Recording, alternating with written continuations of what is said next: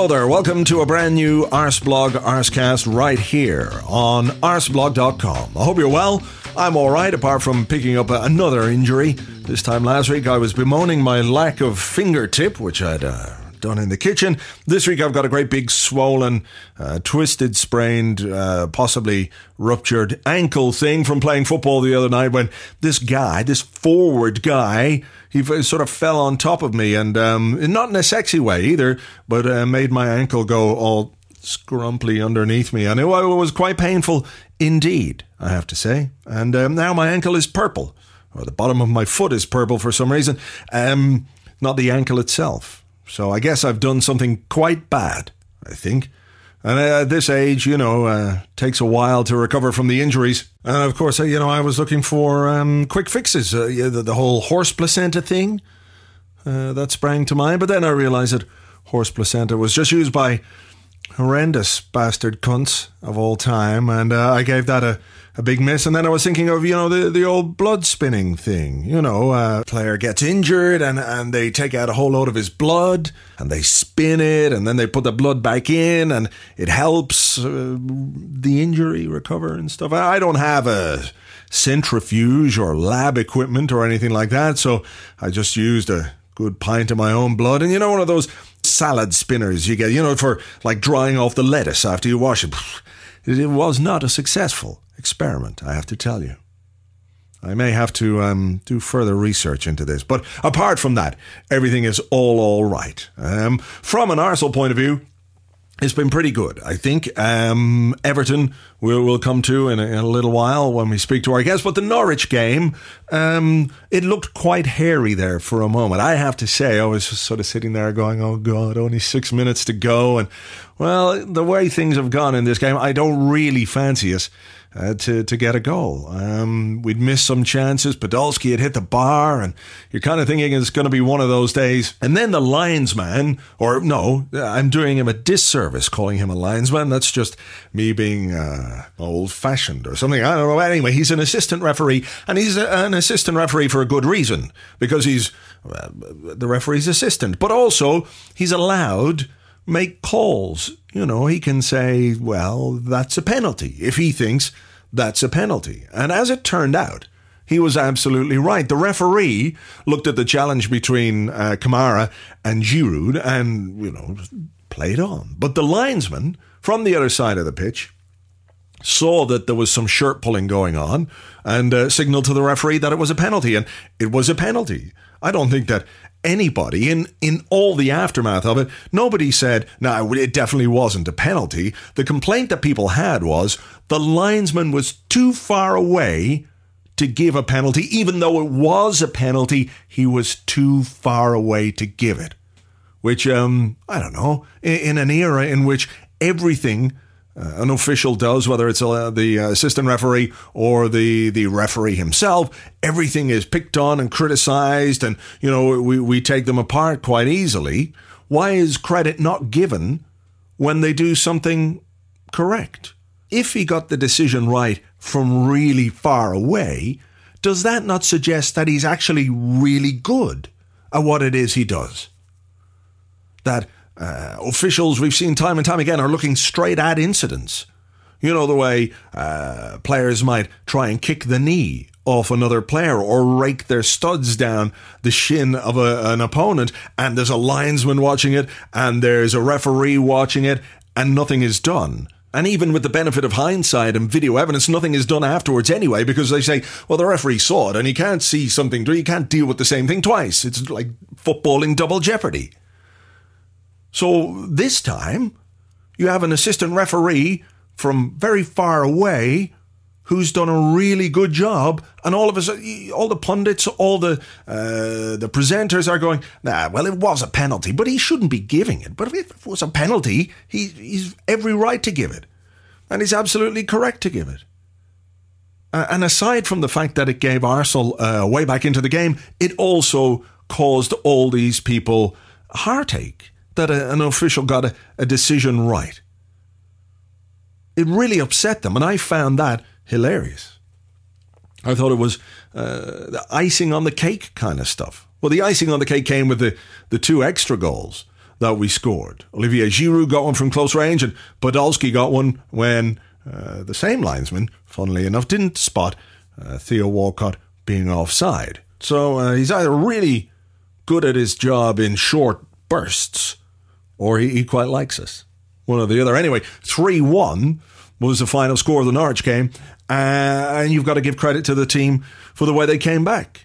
And you've got to give credit to the manager for making the changes that he did, and the substitutes had some impact. And you may call me a small, petty man, but I take, great pleasure, very often, in the unhappiness of others. There are some people on that Norwich team who are, well, on the day and in previous days have been particularly annoying. Like Bradley Johnson, for example, the guy who broke Sanya's leg last year and before the game was going, I won't be intimidated by Jack Wilshere, and tackling is part and parcel of the game, which of course it is. But they don't say stamping on the leg of a player who's just come back from having his leg broken. That's not part of the game at all. Tackling, yes. Nobody would argue with that. And the goalkeeper as well. It was amusing to see him yellow carded when the penalty was awarded. He was complaining that it wasn't a penalty, even though it was a penalty. And the guy who was time wasting the whole game suddenly found a spring in his step when Arsenal went ahead. And, well, it's just fun. And apparently he was a Spurs fan too, which makes it even better. And of course there's the big fella up front, Grant Holt. What a big lump he is. I mean, he's so fat that they're now calling Yo Mama jokes Grant Holt jokes. Your Grant Holt is so fat that blah, blah, blah. Anyway, overall, it was a good day in the end. Perhaps a little too close for comfort. But I also take some positivity in the fact that, that was a game we easily could have lost. That was a kind of game that we lost at this point last season.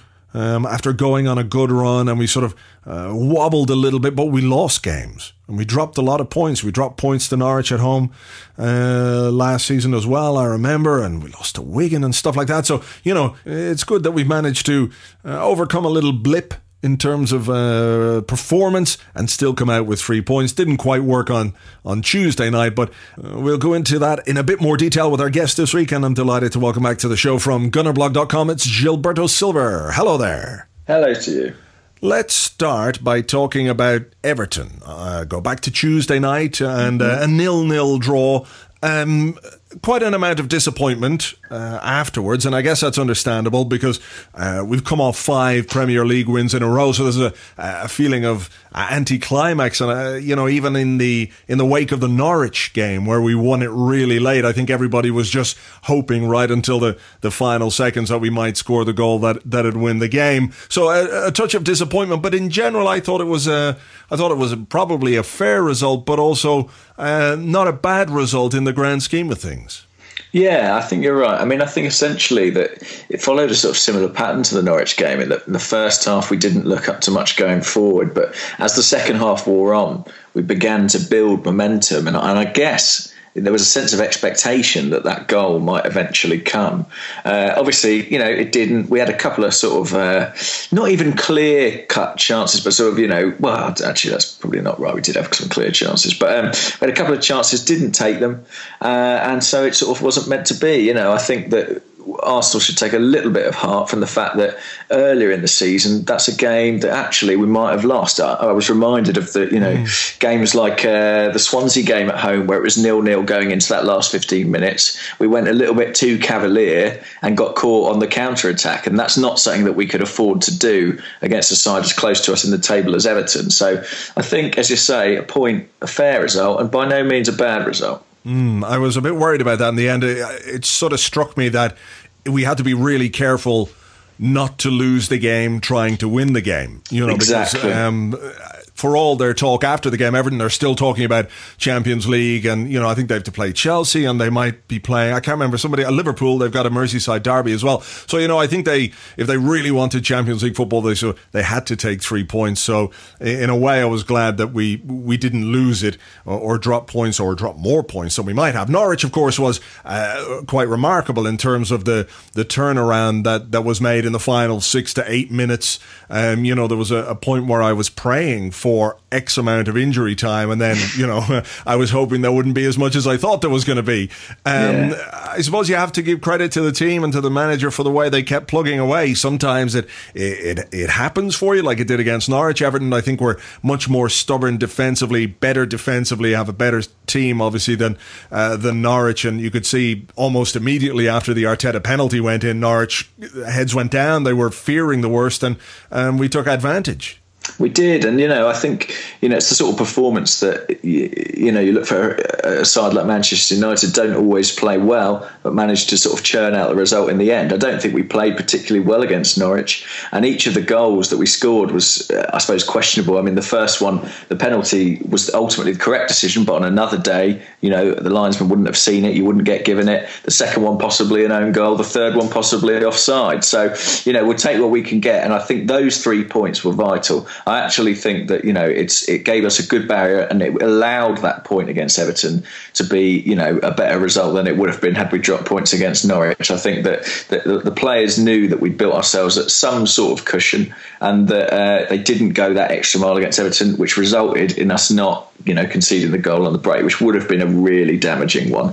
I think as it is, we keep the unbeaten run going, we keep the positive momentum going, and I think we're looking good at the moment.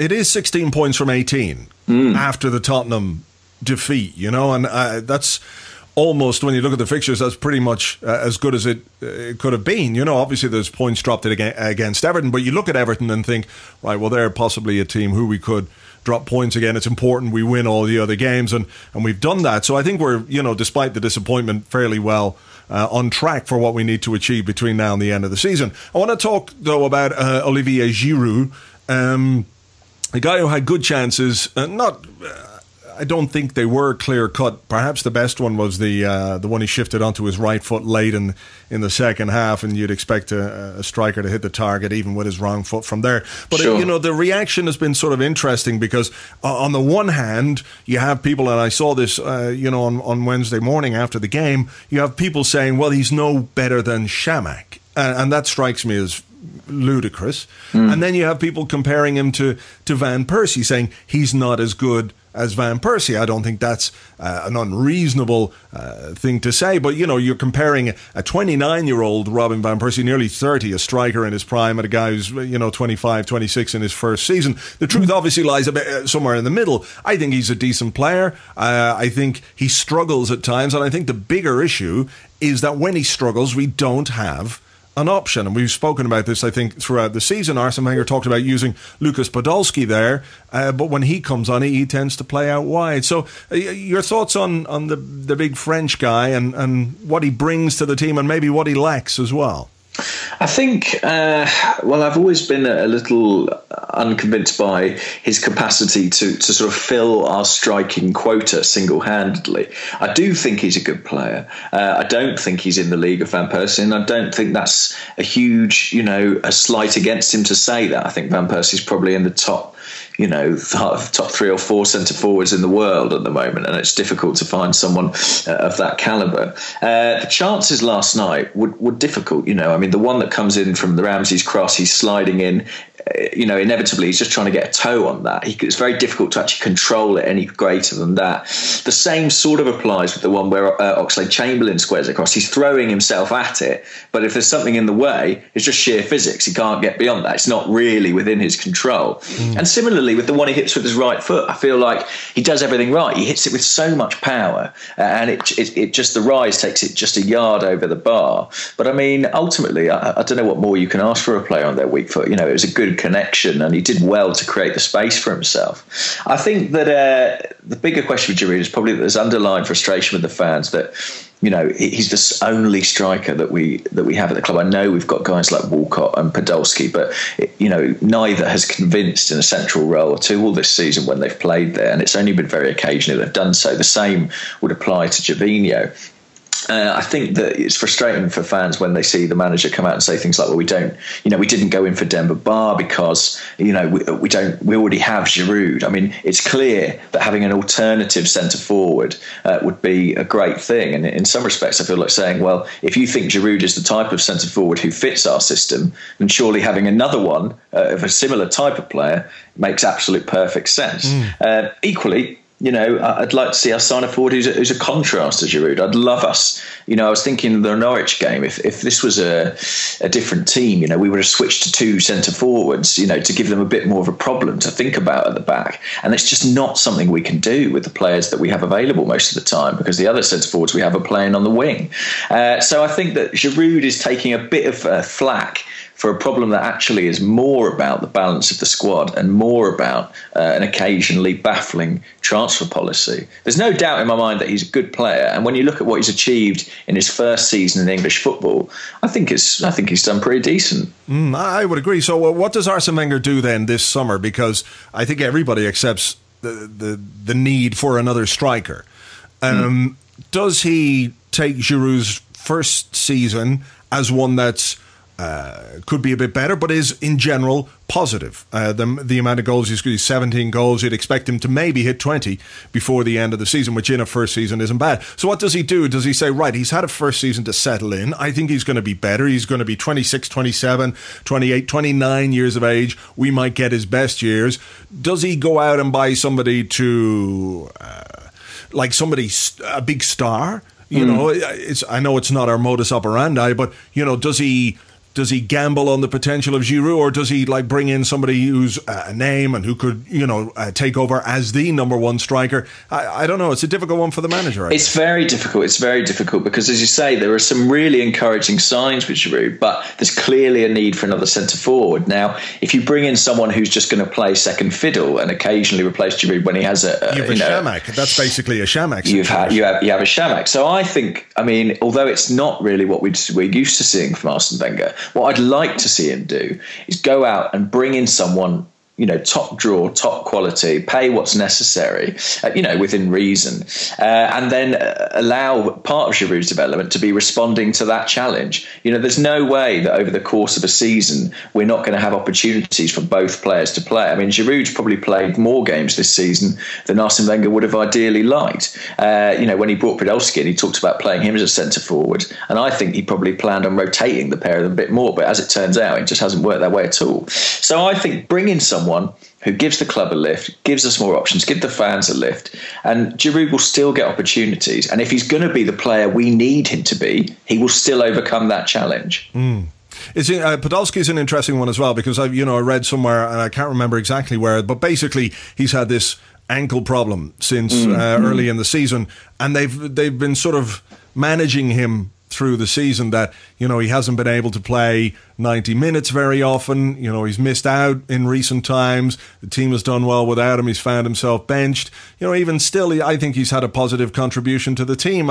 Is there the possibility that he might look at somebody, for example, like Oxlade-Chamberlain as a starter for next season, as somebody who can play in one of the wide positions and use Podolski and Giroud, or is it absolutely necessary for him to go out and buy somebody?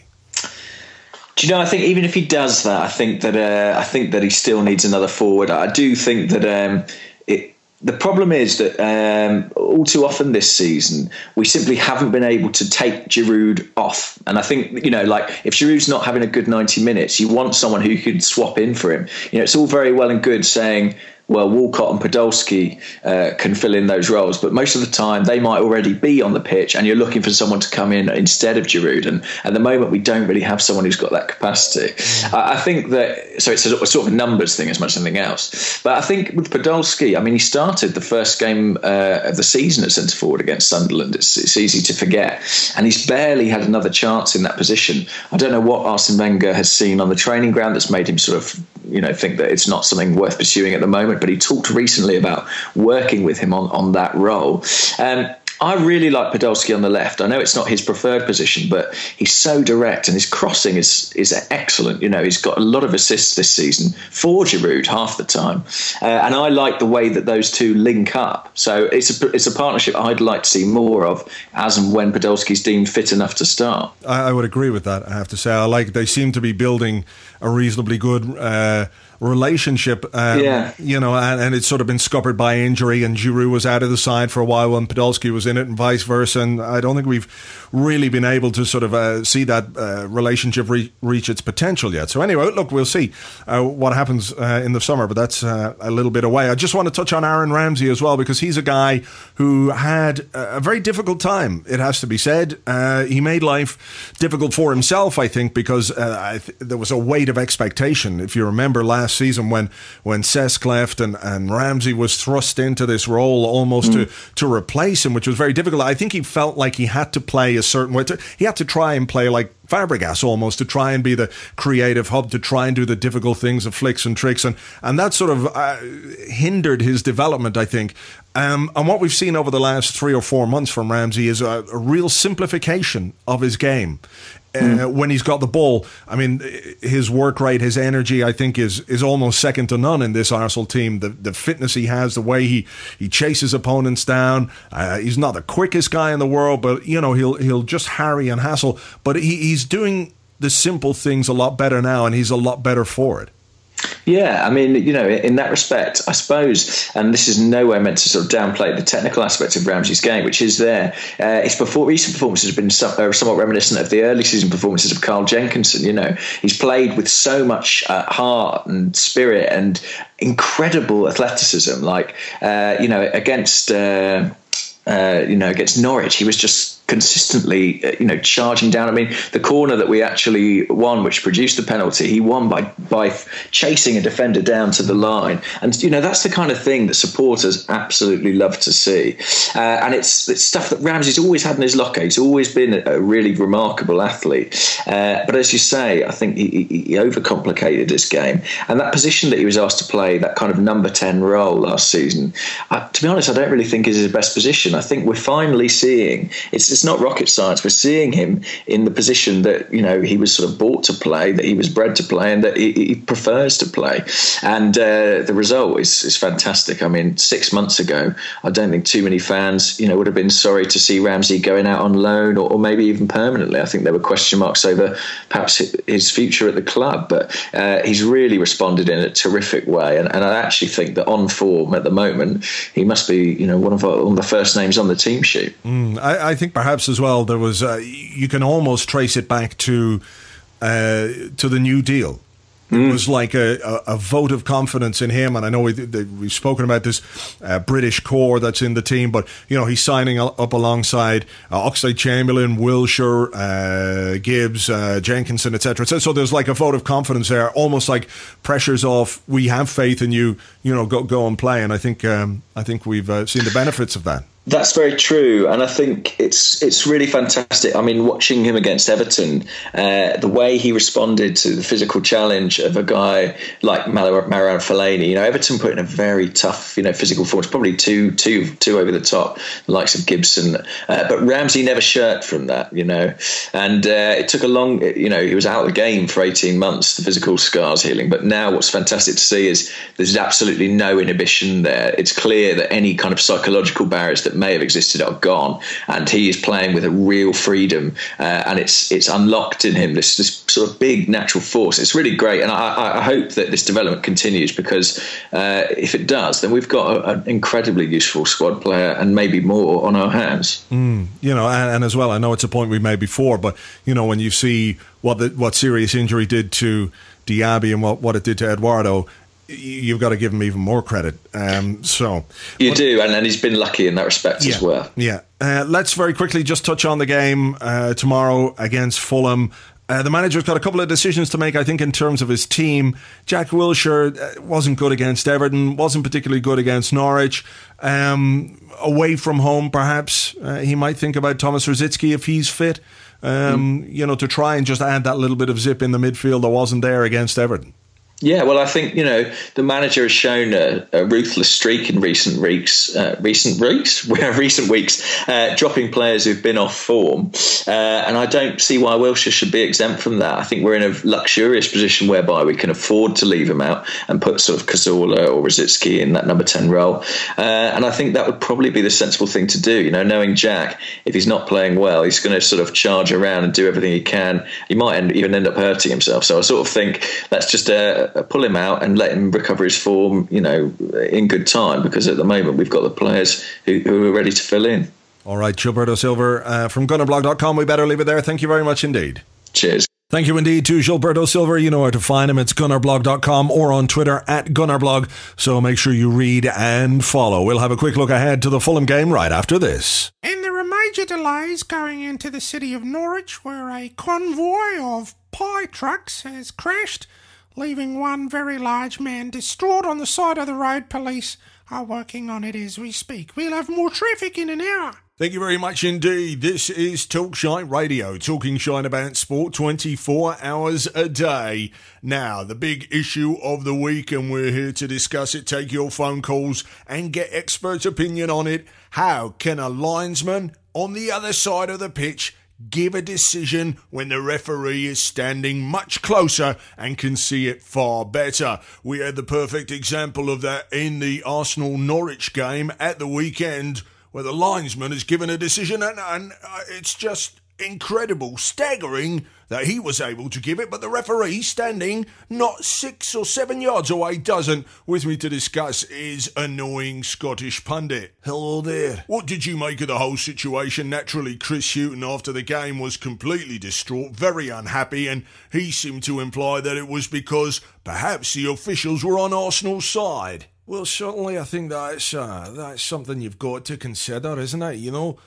He's the other side of the pitch. How can he give that kind of decision when the referee is closer? It's to me it's absolutely staggering. Can't believe what I'm seeing, and just another sign the game is corrupt. Quite right. I think it's very difficult to argue with that. We're going to take a caller. It's Trev, who is an Arsenal fan, calling from London. Yeah, London.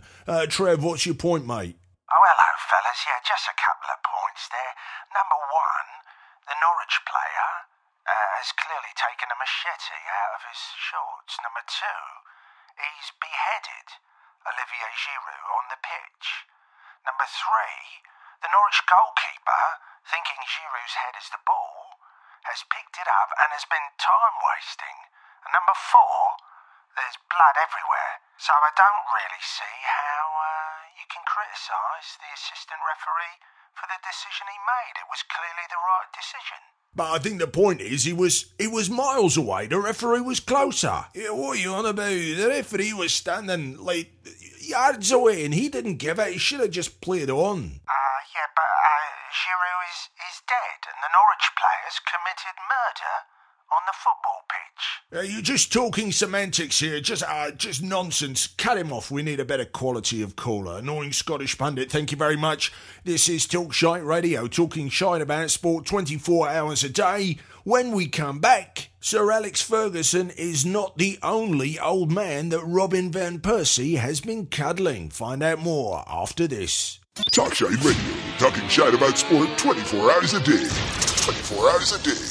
Right then, looking ahead to this weekend, and it's a fairly tricky trip to Fulham, and after the game against Everton in midweek, it's one from which we really need to take 3 points. It was the 2009-2010 season, the last time we won there. A goal from a certain Dutch skunk won us the game, a 1-0 victory. Last season, of course, we were 1-0 up. Johan Giroud got sent off, and Fulham scored twice inside the last 5 minutes. And I think, I could be wrong, but I think that game when Giroud got sent off, Schillaci came on, and those were the last minutes of Premier League football that he ever played for Arsenal. I don't see him appearing between now and the end of the season unless it all goes terribly wrong. So we'll be looking to avoid those kind of horrible shenanigans. The team news is that Fabianski is out. So Szczesny will continue in goal, I assume. Other than that, we have a fairly clean bill of health. Apparently, some tests for people like Rosicky and Oxlade-Chamberlain, but the manager is confident they're going to be fit. He has to decide what kind of team he's going to play. Is he going to really go for it against a Fulham side that maybe don't have much to play for, and they're sort of stuck in mid-table, no danger of doing anything other than being in mid-table. But I guess they're going to be committed and difficult to play against, as Martin Jol's teams always are. Does the manager stick with Jack Wilshere? Can he bring back Rosicky? Will he move Cazorla back into midfield, perhaps, and play Podolski from the start? We'll just have to wait and see. But he's got some choices to make, some options as well, which are good. I wouldn't be surprised if Theo Walcott didn't start the game. Maybe Gervinho or indeed Alex Oxlade-Chamberlain, somebody who the manager was talking about in glowing terms at his press conference. Maybe he might even get a start. We'll have to wait and see how that goes. So we'll hope for 3 points, and then this time next week we'll be looking forward, if you can say that, to the game against Manchester United and all that might imply. But look, we'll put that out of our minds. Let's hope for 3 points this weekend. Let's hope for Man City to do a job on Spurs as well. And I'll talk to you then on next week's Arsecast. So until then, take it easy. Cheers. Bye-bye.